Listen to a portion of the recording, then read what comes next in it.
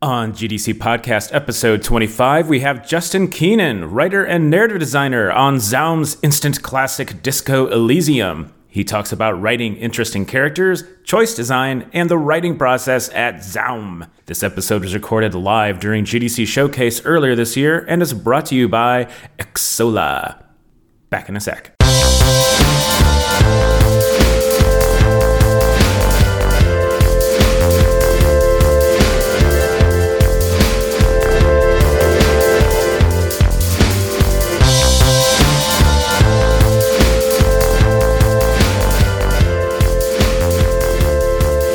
I'm your co-host, Chris Graft. We have an amazing guest coming up who I'm extremely excited to have on. But I'm also excited that my co-host, Alyssa, is here too. Hey, Alyssa. Oh, thanks. Hello. I'm Alyssa McAloon, and I co-host this podcast sometimes. I don't know why I say sometimes. I've done every episode, but here we are. Getting started, moving towards talking to our guest today. Before we do, I just want to mention we will be taking some questions from chat. So if you drop them into that questions tab in your little chat box on the right side of your screen, best way to get them seen. And I'll be keeping an eye on that throughout. So with all that out of the way, let's get to our next guest. He has, along with his team, won honors from the Academy of Interactive Arts and Sciences, the Game Awards, and our very own Game Developers Choice Awards, among others. He is an author, editor, and teacher, the writer and narrative designer on a little game called Disco Elysium. Oh my goodness, from Studio Zaum. Let's welcome Justin Keenan. Hi, I'm Justin. I'm a writer at Studio Zaum, and this is my first GDC and my first podcast. So that's all great, and I'm excited to be here. Get them all out of the way at once. That's great. Welcome. What? Glad to have you. What? This is your first? Oh, geez. Yeah. So you have no idea how a well-run podcast, operates. So this is good. No, thanks so much for joining us. Let's get into let's start with your background. You don't have before, releasing, and working on this incredible game, Disco Elysium. Did you have any, did you ship any games prior to that? No. Most of us, I don't think there were more than one or two people with actual game dev experience on the team before we made Disco. And I, come from a literary background. So I was, a writer and editor before I joined the team. And so I know most of the writing team have backgrounds as fiction writers or poets or things like that. Mm-hmm. So sort of a sideways journey for all of us. Yeah. So that I think I was an English major. Chris, you were also an English major, right? Mm-hmm. So I wonder the academic link there between the people who made Disco Elysium and the people who play Disco Elysium. It's like that handshaking meme. Just English majors all around, literary fans. It's great. Yeah. I had read that, and I think that it was Kurvitz. Sorry, his first name is Robert. Yeah, Robert. I read an interview with him, and it was interesting how. And I wonder if your viewpoint about Zaum is the same. That it's not like a game studio, or do you consider it a game studio, or is it more of an artist collective, or what do you think? Yeah, I'm really attracted to that idea of it too. That this is and this isn't just the writers, the artists and the musicians who worked on the game are all super talented, and I think it is something special about the way the studio works and about the way we go about making things is that we have these people from all these different disciplines who are trying to find a new way to apply those disciplines in a way that also has excitement and integrity to it. And so we're all kind of trying to figure out well, how do we as writers or artists or musicians make this game together? Mm-hmm. And I think that's a big part of the appeal of it for us. Yeah. So how do you all make a game together? Is it how does something I know that Robert had the initial idea, as far as I understand, maybe. Mm-hmm. But then where does it go from there? If you're if you have that kind of structure in the company? It takes a long time to make a game. Okay. No, I mean, so this is something that like we've talked about before, I think, but we spent like 5 or 6 years developing the game, with probably like 3 or 4 years of like really intensive active development. And the game is very big, but it also took a long time because we had to kind of like figure out those processes as we were going, because most of us also didn't have any software development experience. Wow. But, a lot of it, I would say that like there is a lot in the game, and a lot of it was produced like very quickly under like various circumstances. Yeah. But it was also a game that like we've all, like it's a game that has benefited from everyone taking a lot of time with everything that they were kind of involved on. So to take like one example from the writing, like most of the dialogues in the game were written relatively quickly, but many of them were like redrafted or rewritten like multiple times.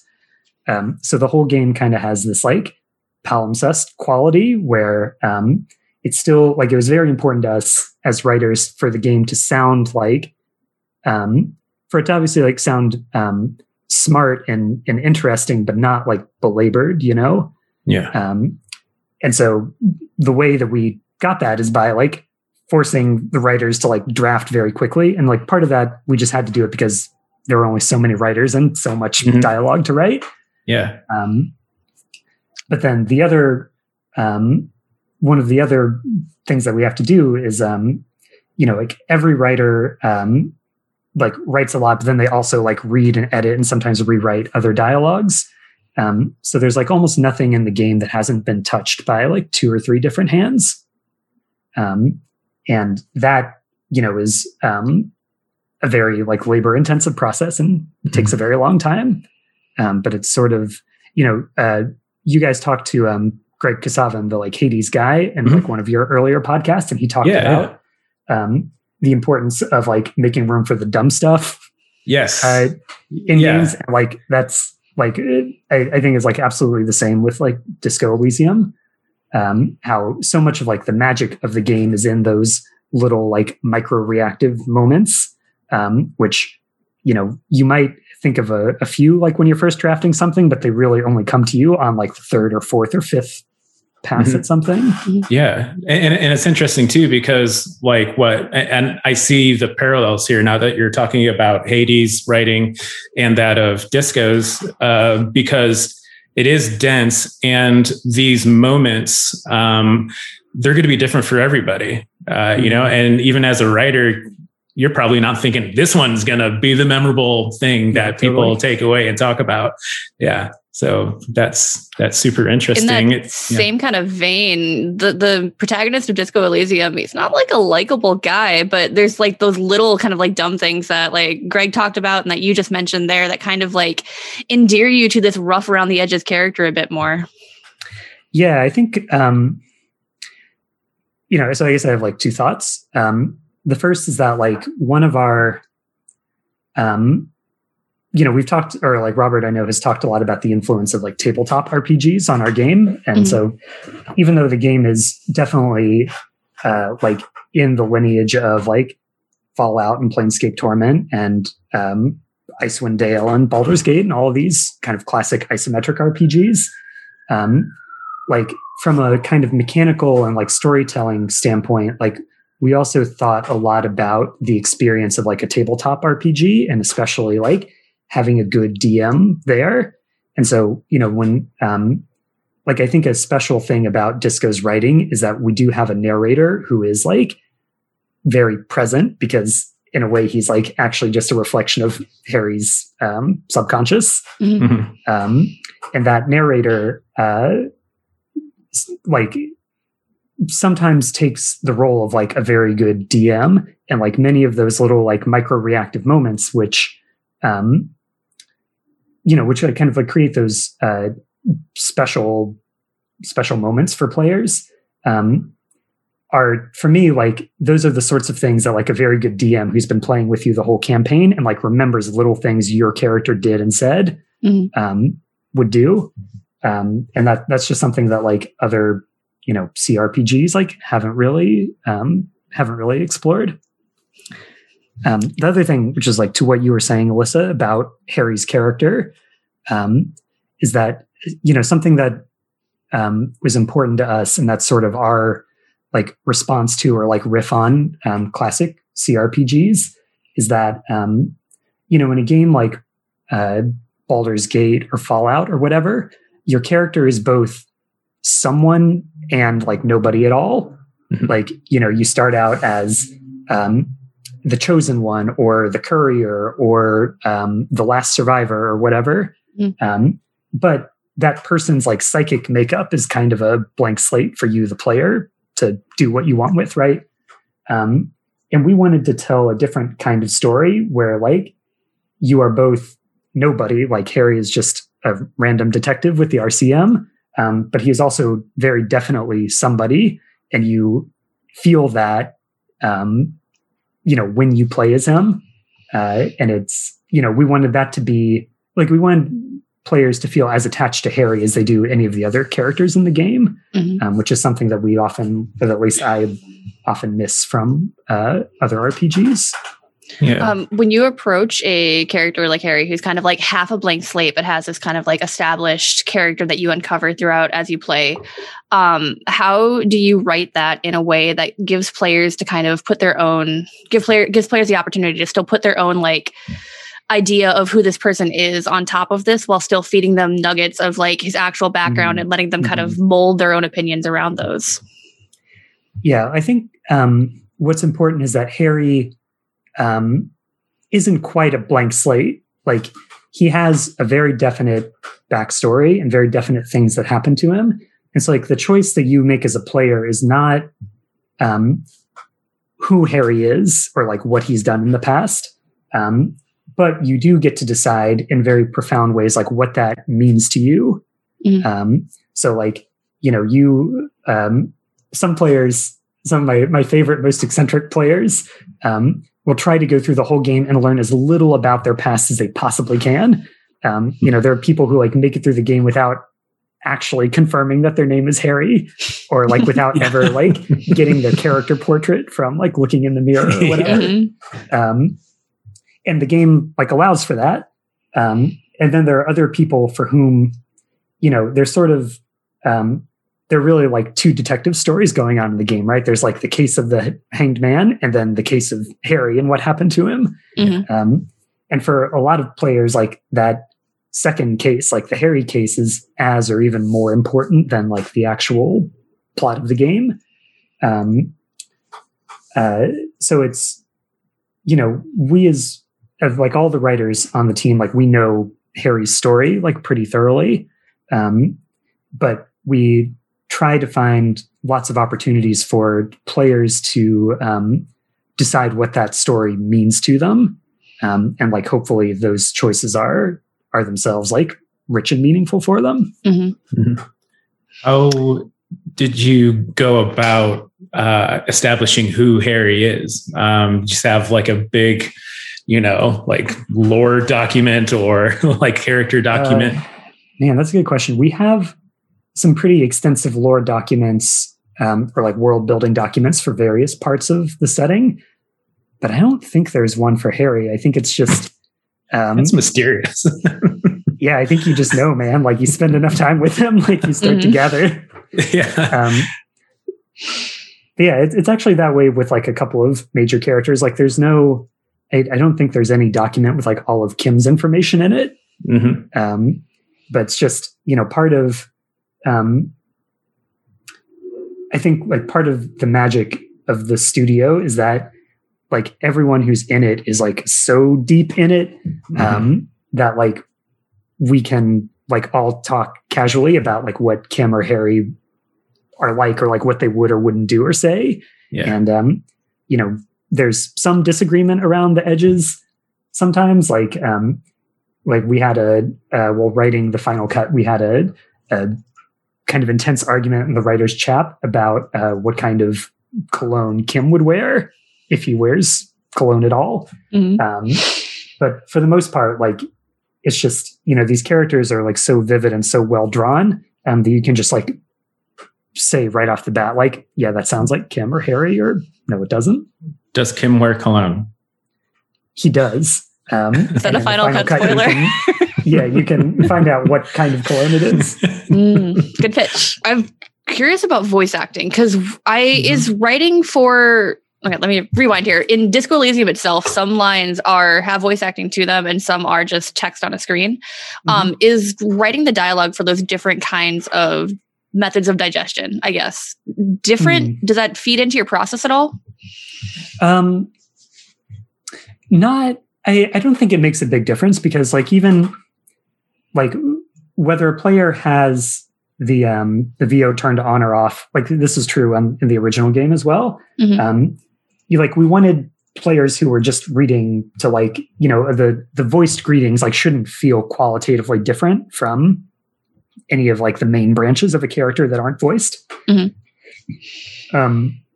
So we were very careful to write, knowing that many lines might be voiced.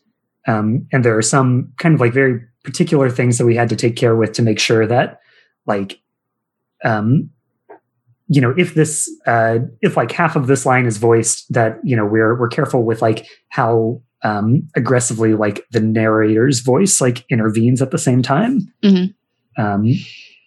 But no, I think the whole game is like quite, even if it like wasn't all written to be voiced originally, like it is a kind of writing that like begs to be like read out loud, even if it's just in your head. So I think it all like works quite nicely. It does have that, like that, even without the voice acting right now, you feel like you're like mind melding like with the with the voice, and it makes you feel what would you call Harry likable? It's like maybe not, but you empathize with his character like very deeply. Is that something that you kept in mind when writing all these parts and these characters, player empathizing with the lead character to that level? Yeah, for sure. I mean, the game, this is a game that like takes up some pretty like heavy and often dark themes and questions. But it's like also important that the player feel that they are having like very genuine interactions with genuine characters.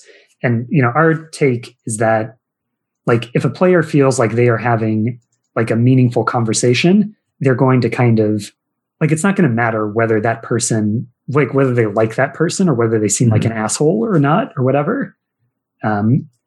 And as writers, like we take our characters like very, very seriously. Like one thing that's very important to us is that every character, even like the kind of secondary and tertiary characters, have like different levels to them. And not every player is going to see all of those levels on every playthrough because of, various choices that they make.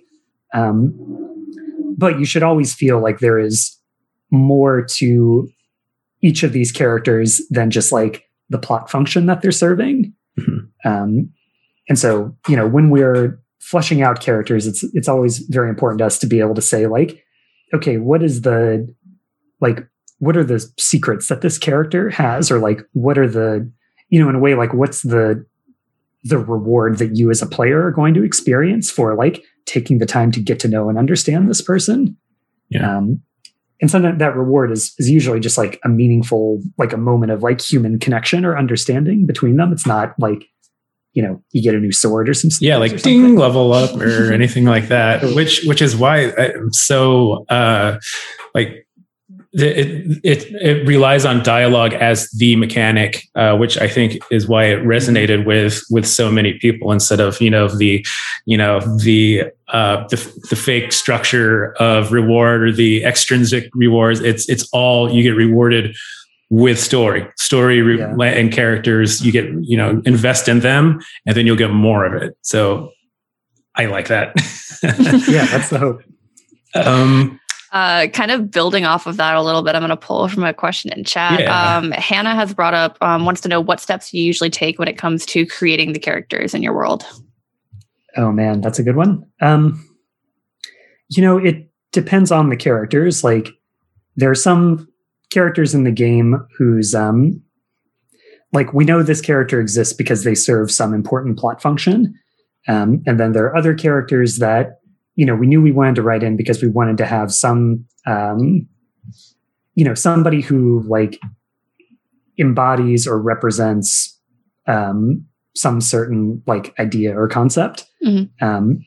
Some characters are like jokes, frankly, like a certain gentleman that you might meet in a shipping container. Others. A very dangerous chair. Yeah, right. There's a very dangerous chair who I don't think is actually a character, but feels like a character for sure. He hurt me like a character would. Yeah, for sure. And then there are other characters who are, just like figures that we wanted to like fill up this world. Like, it's very, the map in Disco Elysium is not very big, but it is, like I think of the world as like not especially broad the way that like a typical like open world RPG is, but it is deep. Like there are many reasons to go back and forth and like little threads that connect the different characters and different pieces of the world.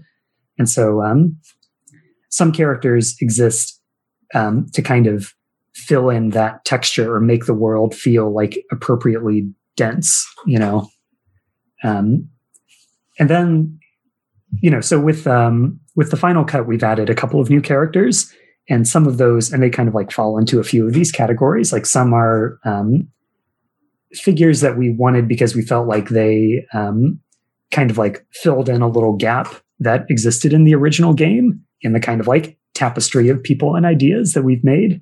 Mm-hmm. And then others are, there's like one character in particular that will be very difficult to find, and some characters or many players will like not see at all, but who is sort of a representative of like one of the kind of political forces in the world that we also felt was like missing from the original game. Building, I guess, off of the vast array of characters that you guys include in your game, stealing another question from chat, Edward wants to know, the game encompasses so many viewpoints. I'm guessing there was a significant chunk of research done. Did you have a litmus test for when you were ready to write something from another perspective? Did you have people or groups you checked with for authenticity/honesty for those different perspectives throughout the game? That's a very good question. So, I mean, I think... so the first half of that question is about the kind of writing like from different perspectives. Yeah. Well, and then also about the kind of like political or like ideological dimensions to the game. Mm-hmm. And, a lot of us on the writing team are like, we don't just play games, we read a lot, novels, politics, history, all of that. And like part of writing from not just like the point of views of different characters, but from like different worldviews or whatever, does require you to like read a lot and be curious and to like actually sit and think with, and to like sit and kind of stew in those ideas before you understand them.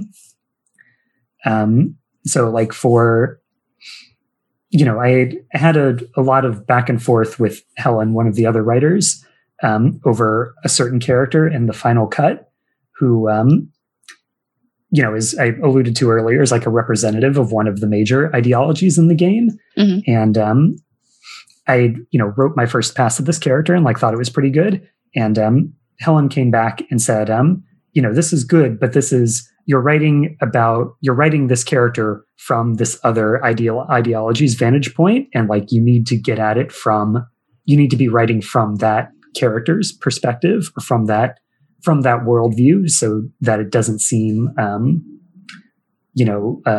like satirical somehow. Mm-hmm. And that was like very, very good advice. And that's something that, we're, like constantly thinking about and and working on.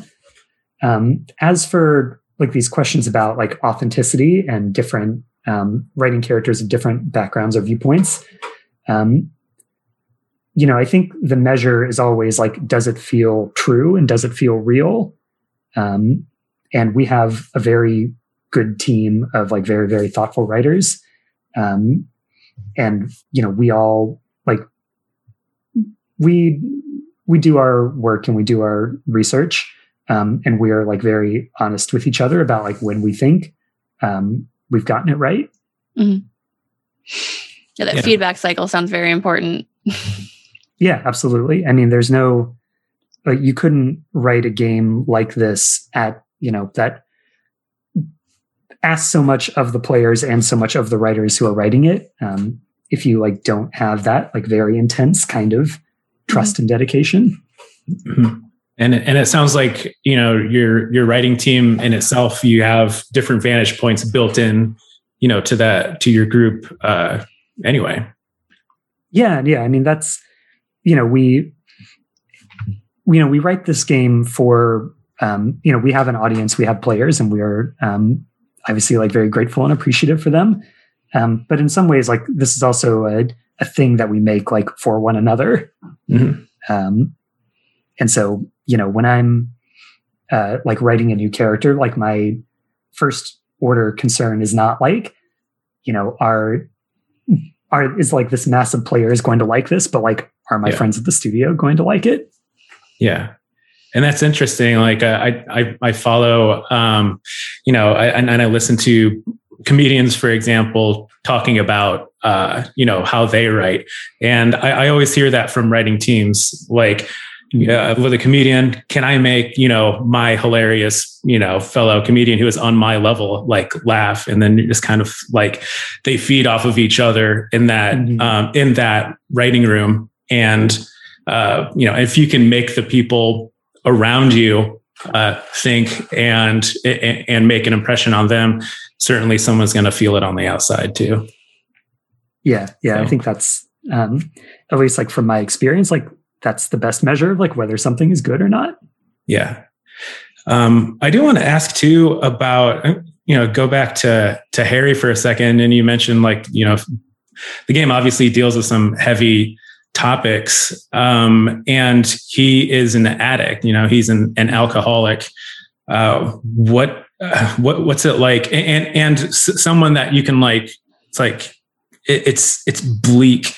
But I feel like it's, it's treated with respect. You're not like, there's not a writer that's making fun of, addiction or anything like that. It's like real.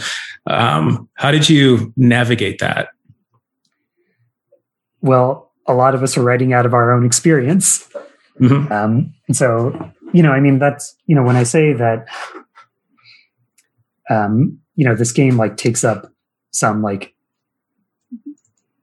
heavy or rough subjects, even though the game is grotesque, it's like comedic at times, that grotesquerie or that comedy like comes out of that experience. It's not something that, it's not somebody on the outside, like,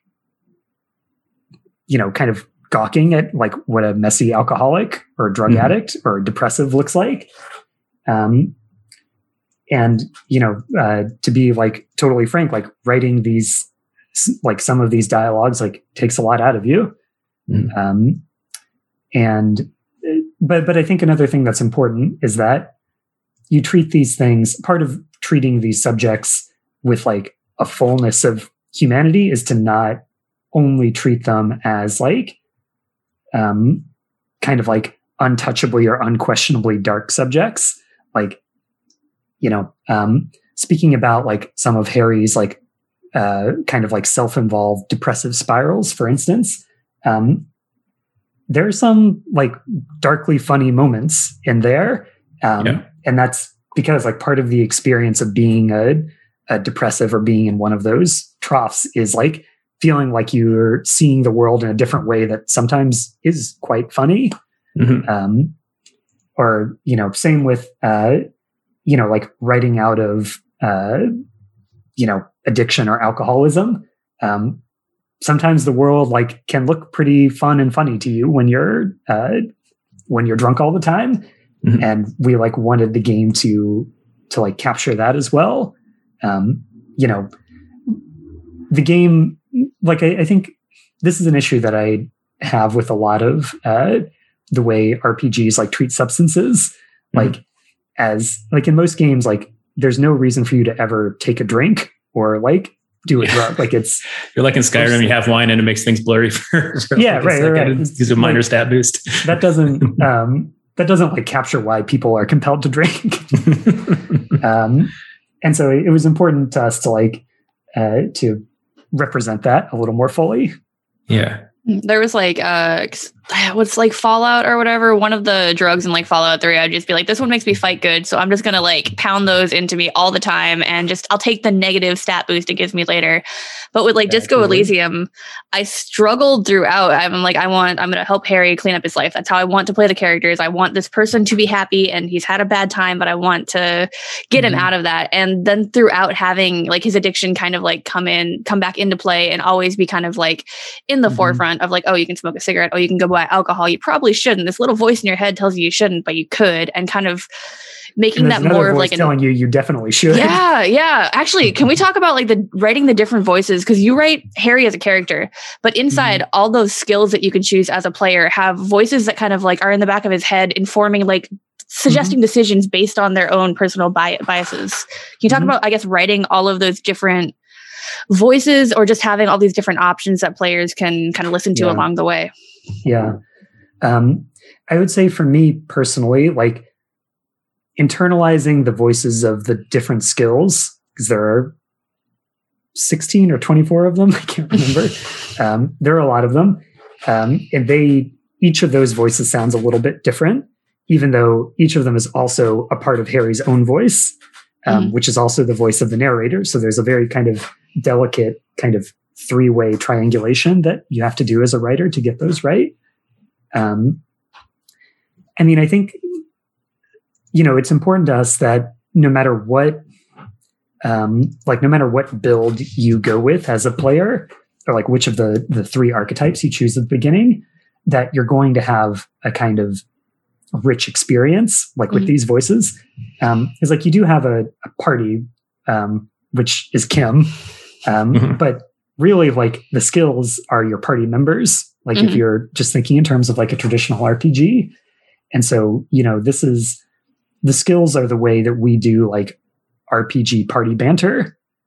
And so it's important to us that the skills both sound distinct and like have kind of interesting and distinct perspectives on any given situation. And so, it's not just a thing where like maxing out skills is good because they will always make you better at things. There are like many places where some skills are the wrong skills, frankly, and they will give you the wrong advice for that situation. And that is like part of navigating the game, is that you like being a person in the world, you like can't always listen to what your own brain is telling you. And like learning to be a high functioning or successful or like good person is also learning like when to like ignore certain parts of your brain. And it's not always the same parts of your brain in any given situation. Yeah, there's like the banter between different voices where they'll kind of like argue about like, no, he should definitely do this. And it's that kind of like not listening to the small voice in the back of your head telling you bad things. I'd like to bring up, because you kind of are touching on it, your approach to and your team's approach to choice and consequence. It's subtle, it's not. I remember there was this discussion like years ago about how games are starting to handle choice, and it's like, do this clearly evil thing, or, kill the puppy, or don't kill the puppy, save the puppy. But this is more subtle. You might get some dope armor, right? yeah. Don't forget about the dope armor, the reward, and. So it's more subtle in Disco. It's like how we make decisions even subconsciously, like on a minute to minute basis. How did it, you just talk about how you approach choice and consequence here? Yeah. So this like goes back to something that I was talking about earlier about like, in Disco, you are both like nobody and somebody, like very definitely in particular. And something that like one of my favorite parts about the game is that you are not, this is not like, say like a classic Fallout game where you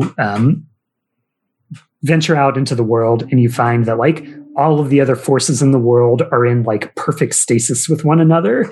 And it's just waiting for like you, lone survivor or courier or vault dweller or whoever, to like destabilize that political situation, like for your own benefit.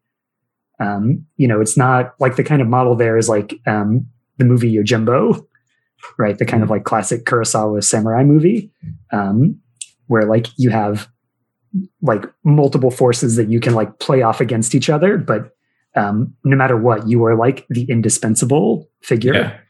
And in Disco, it's important to us to, and just like as like a point of realism and honesty, like spoiler, Harry is not going to like completely change the like political balance of power in the world. He is not going to like murder the heads of the various like political factions and install himself as like the ruler of Martinez. And there's no like, we're very clear about like what the bounds of your agency represent. And for us, that's because, this is we take the politics of our game seriously. And this is also like a point about agency in the real world, that like at any given point, like you only have so much agency to like change the material circumstances of the world you live in. But what you do have very profound control over is what that world represents to you. And so, we don't give the player the opportunity to like completely reconfigure the world to their whims and either like save it or destroy it or whatever. But we do give players like a really remarkable amount of control over deciding like what they think, like where they find meaning in the world. And whether that is, like Alyssa was saying earlier, in like cleaning up your life and like focusing on the case and like trying to be a good person this time, or whether that's like seeking out the kind of like weirder and more metaphysical parts of the world, or whether it's like, trying to find like a new balance of like doing fun, weird stuff while also like trying not to succumb to your like darker impulses.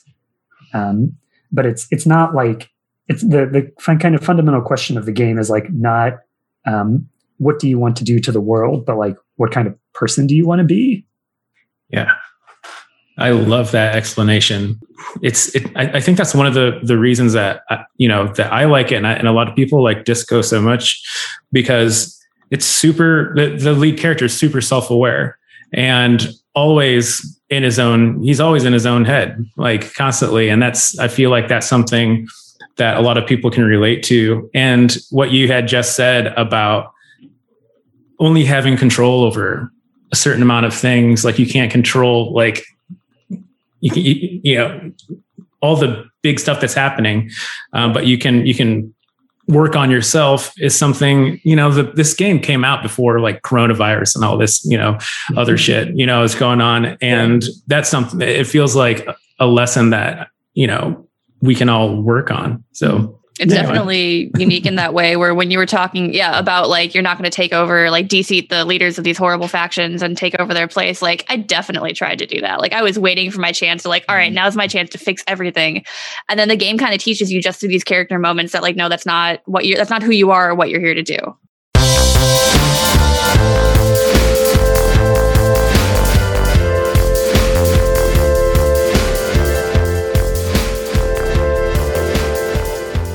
Xsolla is the world's leading video game commerce company with a robust and powerful set of tools and services designed specifically for the game industry. Xsolla works with major game companies including Valve, Twitch, Roblox, Ubisoft, Epic Games, Take-Two, NetEase, and more. Xsolla recently introduced the Xsolla Web Shop for mobile games, a package of tools and services from the company that can help mobile game developers take advantage of recent seismic shifts in the game industry and make up to 40% more revenue.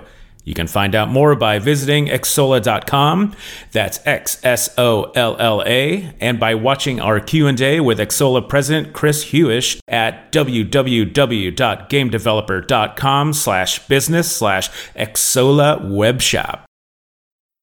I'm going to go to chat. Cool. Do you have one that you want? Because I have one that I want out of chat. Oh, you go ahead. It might be the same one. Is it about dialogue systems? Yes, because I was actually going to ask that myself. Yeah, so interactive dialogue is a complicated beast. Zayad in chat wants to know, how did you guys work on implementing such a massive dialogue system? I'm assuming it wasn't in Twine. No, it wasn't Twine. So we used a program called Artisy for Disco, which is kind of like Twine's much more complicated, like older sibling. So it is immensely complicated. I wish I could show you like screenshots of my Artisy folders, because it's, the kind of I don't know. I've been thinking of it as like a kind of rhetoric of like branching dialogue systems. This is sort of like one of my hobby horses right now, is like thinking about how we structure branching dialogues and like what the kind of like rhetorical and aesthetic functions of those different structures are. Because like in a traditional game you have like, or a traditional RPG, you'll have like the greeting, which kind of goes like this, and then you'll get to a main hub, which is like the bank of a phone tree, where it kind of goes like this, and then each of those branches eventually brings you back to that hub, right? But beyond that like basic structure, there are lots of kind of like interesting things you can do that we discovered that, if you were to just like map it out visually, you'd say like, that looks weird, or like that kind of looks like it would be bad or unpleasant to play. Like you might come to a hub with 4 or 5 options, and 4 of those 5 options might just loop you back to the hub, and only one takes you forward. That would seem kind of stupid if you just saw it. But we actually like found like that was an incredible way to like create certain character moments. Like when you first meet Kin Katsuragi, and he asks if you've gotten the body out of the tree yet. And you have 5 or 6 options, only one of which is, no, I haven't gotten the body out of the tree. And sort of like the more you as a player kind of like put it off, the more like excruciatingly awkward that instant becomes.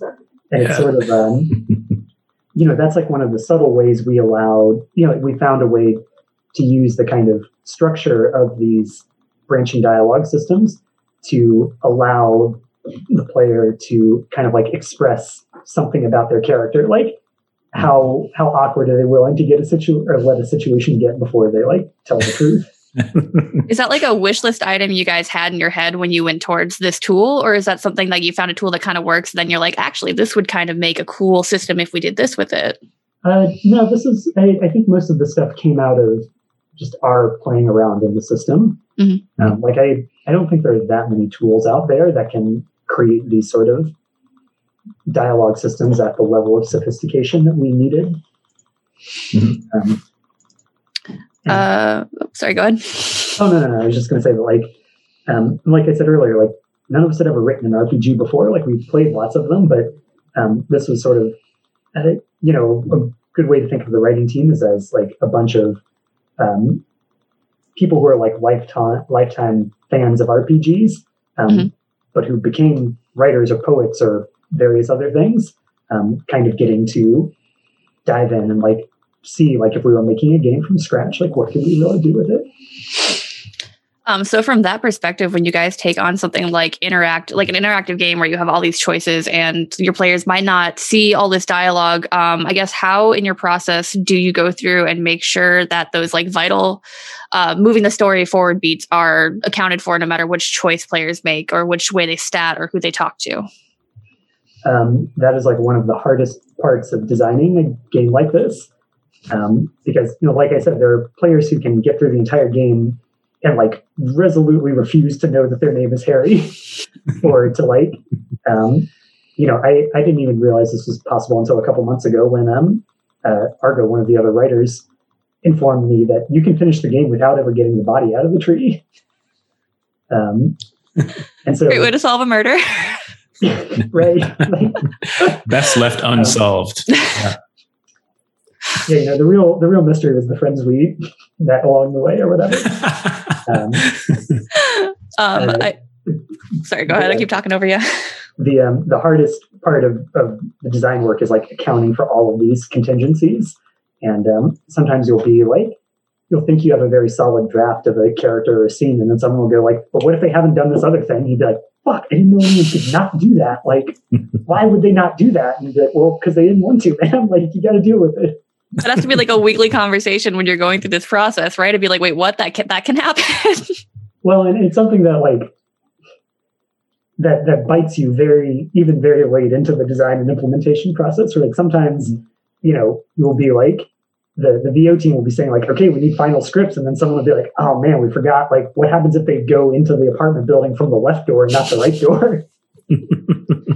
That's fun. I have one more question on interactivity, and then I'll let Chris open it up to the chat again. I'm sorry. Go. Yeah. So I did an interview for Gamma a while ago with the developers behind Baldur's Gate 3, and I love dice roll mechanics because there's so many different ways that things can go, and you can kind of like gate people out of things with this like this element of chaos, but it doesn't always feel unearned, and sometimes it just feels like life.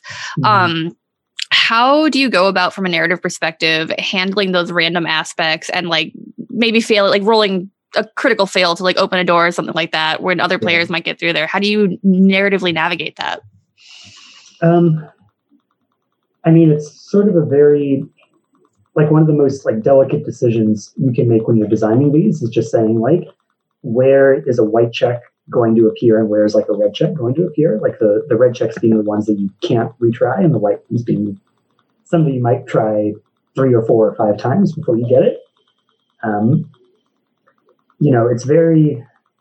It's not like this is a place where it kind of diverges from say like tabletop D&D where like at any given point the DM could be like, well, I don't know if you can do that. Why don't you like roll agility and see if you do it?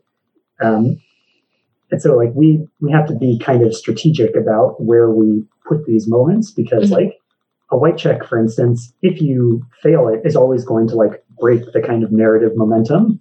And so you need to like design that moment in such a way that the failure that basically says you probably need to go do something else for a while before you can come back and do this still feels like you've reached a satisfying pause in that conversation, or that you feel like, sometimes you might know exactly what you need to do to like go and reopen that white check. And sometimes you might be like, well, I can't do anything else in the Doom commercial area today. Like we're going to go, sing karaoke instead.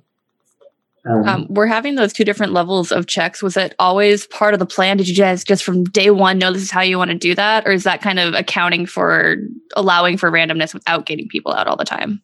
That's a good question. That the white and red check system was already in the game when I joined the team. So from my vantage point, that's always been there. And it's so fundamental to the design. I think that must have been something that we figured out pretty early.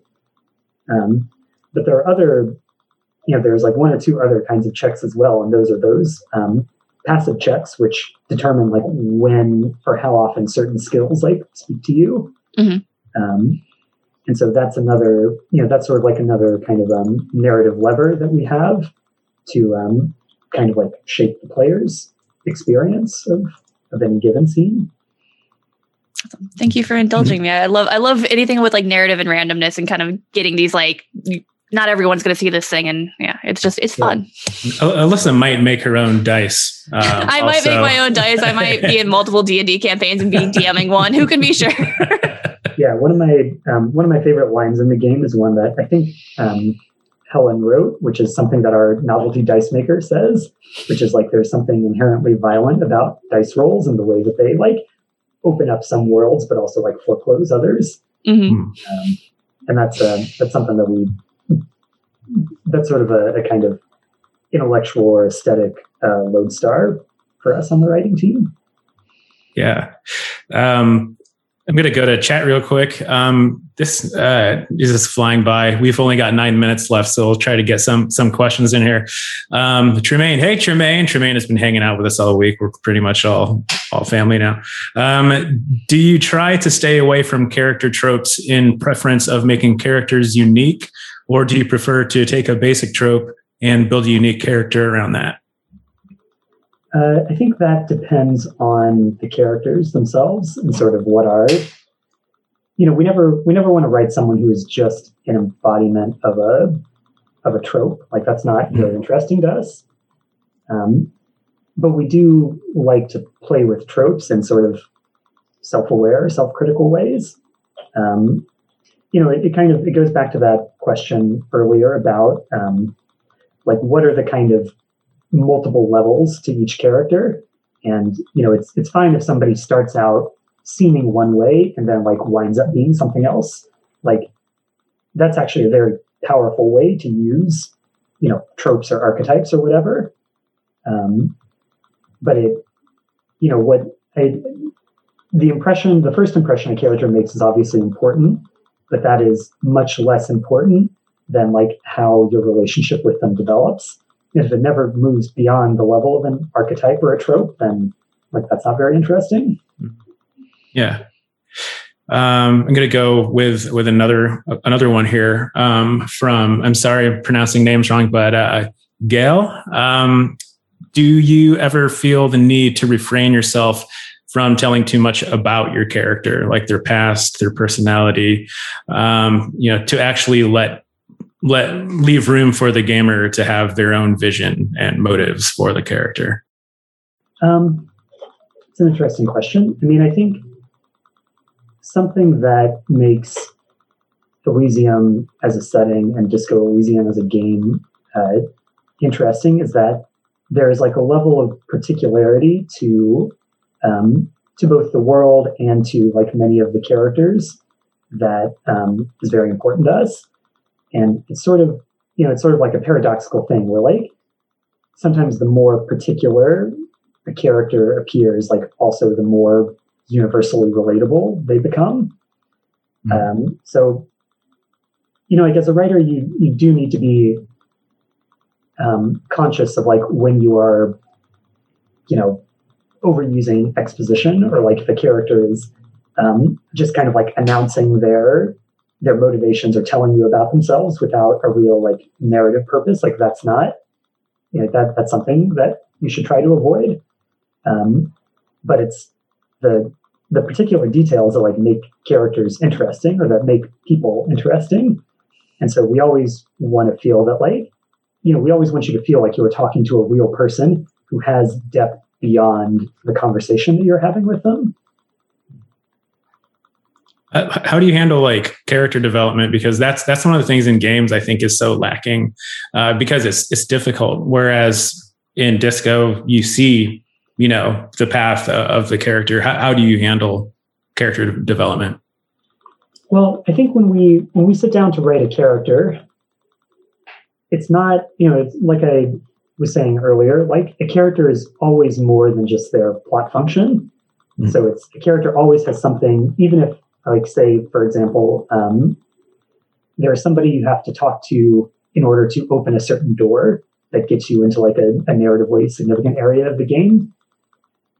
The narrative function of that character might be to open the door, but you should have like many other reasons to speak with that character and reasons to keep speaking with them even after they've opened that door. And so this, I talked earlier about the world of Disco having great depth, even if like the map in Disco Elysium itself is not particularly broad. And one of the ways you achieve that is by having like many reasons to go back and talk to people over and over, so that somebody you might meet on the first day of the game, but you still have things that you want to talk to them about on day 4 or 5, and like the nature of your relationship over those 4 or 5 days is going to be quite different. I'm not sure how much you were involved in creating Kuno, but someone's asking how did Kuno come into existence? Man, as far as I know, Kuno sprang fully formed from the head of Argo, one of our writers. I like it. All I can say is that I adore Kuno, and I wish I had gotten to write some of him. But I think he's like a perfect example of somebody that you very much, you think he is one kind of character when you first meet him. But there are just like many, many depths to Kuno that like a diligent player will unlock. But even if you don't get the maximum amount of Kuno that you possibly can, he's still the maximum amount of Kuno. Yeah. You start at the maximum amount of Kuno, I think. He's an icon. That's all I can say about Kuno. I mean, I think the challenge for you as a writer is to write that character, even if their ideas or their belief systems are like completely orthogonal to your own. You have to like get as much into that worldview as you can, and then like write outward from that. If it seems like a kind of foreign and unapproachable concept for you, like it's going to feel that way for the player as well. Linear writing. What was your approach to learning and thinking about adding choice into narrative? Did it feel like learning a completely different type of writing? No, for me, it felt extremely natural. Like I'd grown up playing these kind of like interplay RPG classics, and then I sort of moved away from that and tried to be like a serious literary man for like a large part of my 20s. And coming back to this was sort of like coming home and realizing like, there was actually a part of my brain that was not well suited to writing, traditional linear short stories or novels or whatever. Mm-hmm. But that is like extremely well developed in doing this one very specific thing. And you found it. You found the one specific thing. So yeah. Oh, geez. 17 seconds. Do one more. No, I don't want to do that to the kind people running the stream. Yeah. Oh, geez. Thanks so much for joining us, Justin. Like, this was so great. Love your work. I hope that you've got. I'm looking forward. I mean, it's your first release, and to be a part of a team that has done something like this that is going to influence games, in the future is inspiring to me and to people who are in chat who might not even, have released a game yet. So, you set the bar high for debuts. So. No, man, it's been a huge pleasure and honor, and thanks for having me on.